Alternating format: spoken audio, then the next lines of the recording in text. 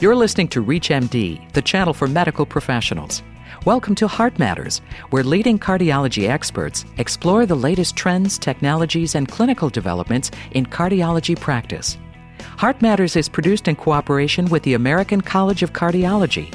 Your host is Dr. Janet Wright, Senior Vice President for Science and Quality for the American College of Cardiology. How do second-generation drug-eluting stents reduce the risk of late stent thrombosis, myocardial infarction, and repeat revascularization? Our guest today is Dr. Richard Lang, Professor and Executive Vice Chairman of Medicine at the University of Texas Health Science Center in San Antonio. Welcome, Dr. Lang. It's a pleasure to be speaking with you, Dr. Wright. Well, I'm looking forward to one of my favorite topics. I'm a recovering interventionalist. I wonder if you would give our audience sort of a brief history of drug-eluting stents. How long they've been around? What's their penetration, so to speak? Absolutely. Well, we're in the second-generation stents now, so it's probably best to start with the first-generation stents. And they actually became available in the United States in about 2002. Now, I guess let me take even a further step back and say that these drug-eluting stents are an improvement over what are called bare metal stents. That is where a metal scaffold is placed into an artery in which there's a significant stenosis in an attempt after the artery's been dilated to scaffold or keep the vessel open. And what we recognized was that several months after placement of the stent, people would develop recurring stenosis, or what's known as restenosis, as there was proliferation of the tissue inside the stent wall. So we developed what are called drug-eluting stents. And this is where an anti-proliferative agent is actually bound to the stent with what's called a biopolymer. So these drug-eluting stents do have the same metal scaffold as the older stents, but they have a biopolymer to which is adhered an anti-proliferative drug. And what they do is they reduce the restenosis rate normally seen with a bare metal stent, which occurs in 10 to 20% of individuals, to about 5 or at most 10% with the drug-eluting stents. So the first generation stents were available in the U.S., as I mentioned, in about 2002. They were known as the Cypher stent. That was a stent that eluted a drug called sirolimus. There was a Taxus stent, which eluted a drug called paclitaxel, and an Endeavor stent, which eluted a drug called zotenolone, all made by 3 different companies, as you might surmise. And the reason why this is so important is because this is a big business. There is about $5 billion spent on stents so far. That's billion with a B. Billion with a B. There have been over 2 million of these stents implanted. So you can see this is big business. And not only that, it has important health implications. So those were the first generation stents. And the second generation stents are, as you might imagine, improvements on these. And they improve in 3 ways. And that is, they use different anti-proliferative agents, they use different biopolymers, they use a different stent scaffold. For example, the second generation stent that we have available now releases a drug called everolimus. That's an anti-proliferative agent. It's got an entirely different biopolymer that's less inflammatory, that is, it elicits less of an inflammatory response after it's been placed. And then the metal stents that go into the artery actually have smaller struts. They're thinner. They're not quite as thick as the previous ones. So those are the second-generation stents. And recent studies have shown that one or more of these different properties actually make the stents better than the first generation. Dropping that restenosis rate even further. They drop the restenosis rate and the thrombosis rate.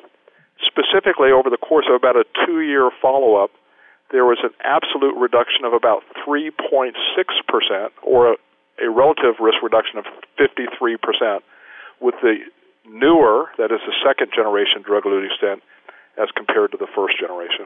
Dramatic improvement. It is. And these, again, are stents that are improved with respect to the patient care, but also with respect to deliverability. They're a little bit more flexible, a little bit easier to deliver, a little bit easier to use for the operator. Now, the downside is, as you might imagine, is they're a little bit more expensive. And on average, they cost currently about $300 more than the first-generation stents. And total cost for our audience that may not be so accustomed to hearing these numbers? Total cost for a stent would range, depending about $1,500 to $2,000. So that would be the average cost. Now, that's per stent, and as you and I are both aware, Dr. Wright, is that many individuals have more than one stent placed, and that is they either have multiple blockages in different vessels or multiple blockages in the same vessel. So on average, individuals get somewhere between 2 and 3 stents. And perhaps you might spend a moment or two describing stent thrombosis and the various phases at which a patient might suffer a stent thrombosis, what we would do differently and to reduce the risk at each stage. That's an excellent question.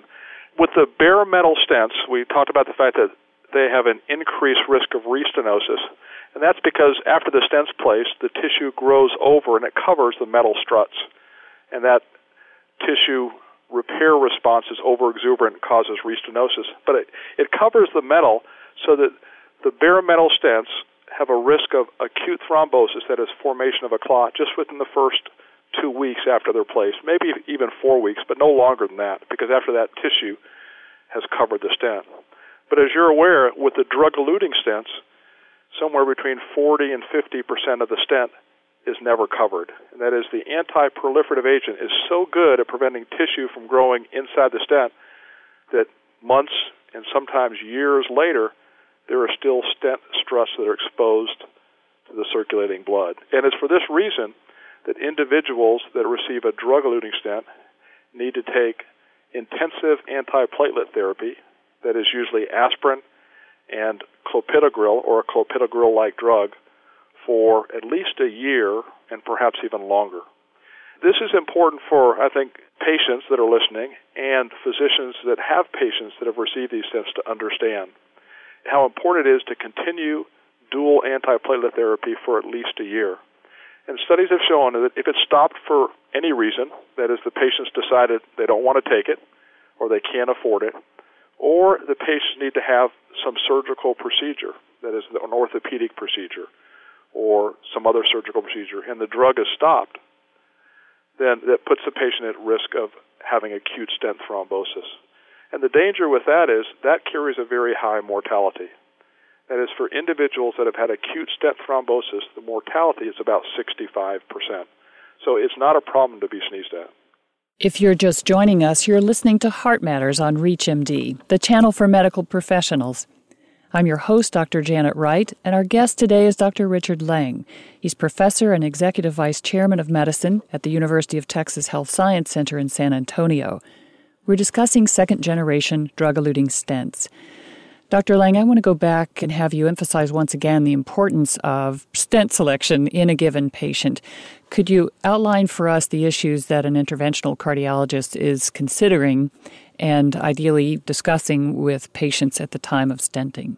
There are 3 therapies available to patients that have coronary blockages. That is medical therapy, optimal medical therapy.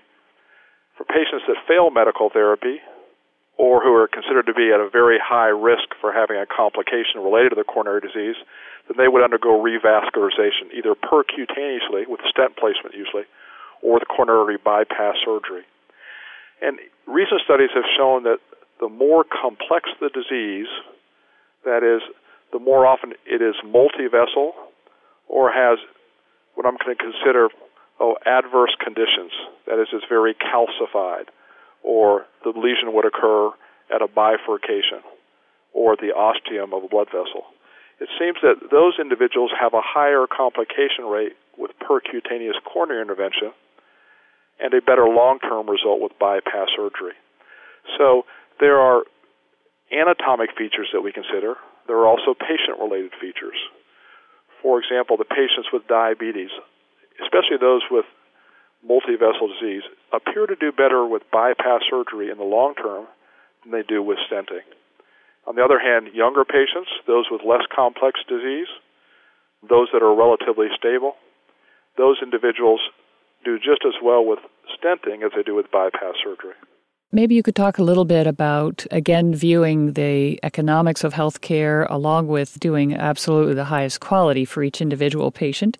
How about the selection of first or second generation stenting? Is there occasion now where a first generation stent would do, or a bare metal stent would actually be preferred? In the studies that we have so far, it appears that the diabetic patients really do equally as well with the first generation stents as they do with the second generation stents, at least with the current stent technology we have available. Since about a third of the patients that undergo stenting are diabetic, that would indicate that they'd be suitable for either type of stent. Now, the remainder of patients seem to do better with the second-generation stent. But, this is a moving target because stents are getting better, and the second-generation stents will give way to third- and fourth-generation stents. And we also have stents now in which we don't use a metal scaffold, but we use a completely bioabsorbable polymer. That is, a patient can have a stent placed into their artery, and over the course of 6 months to up to 2 years, the stent would completely dissolve. So the stent technology is really rapidly evolving. The important thing is that stents be compared in randomized control trials in a large enough patient population so we can really identify whether the stents are inferior or superior to the stents that we're currently using. And although there are a lot of theoretical and hypothetical situations where stent changes may seem like improvements, until they're proven in large trials, we really shouldn't accept them in lieu of the current stents we have available.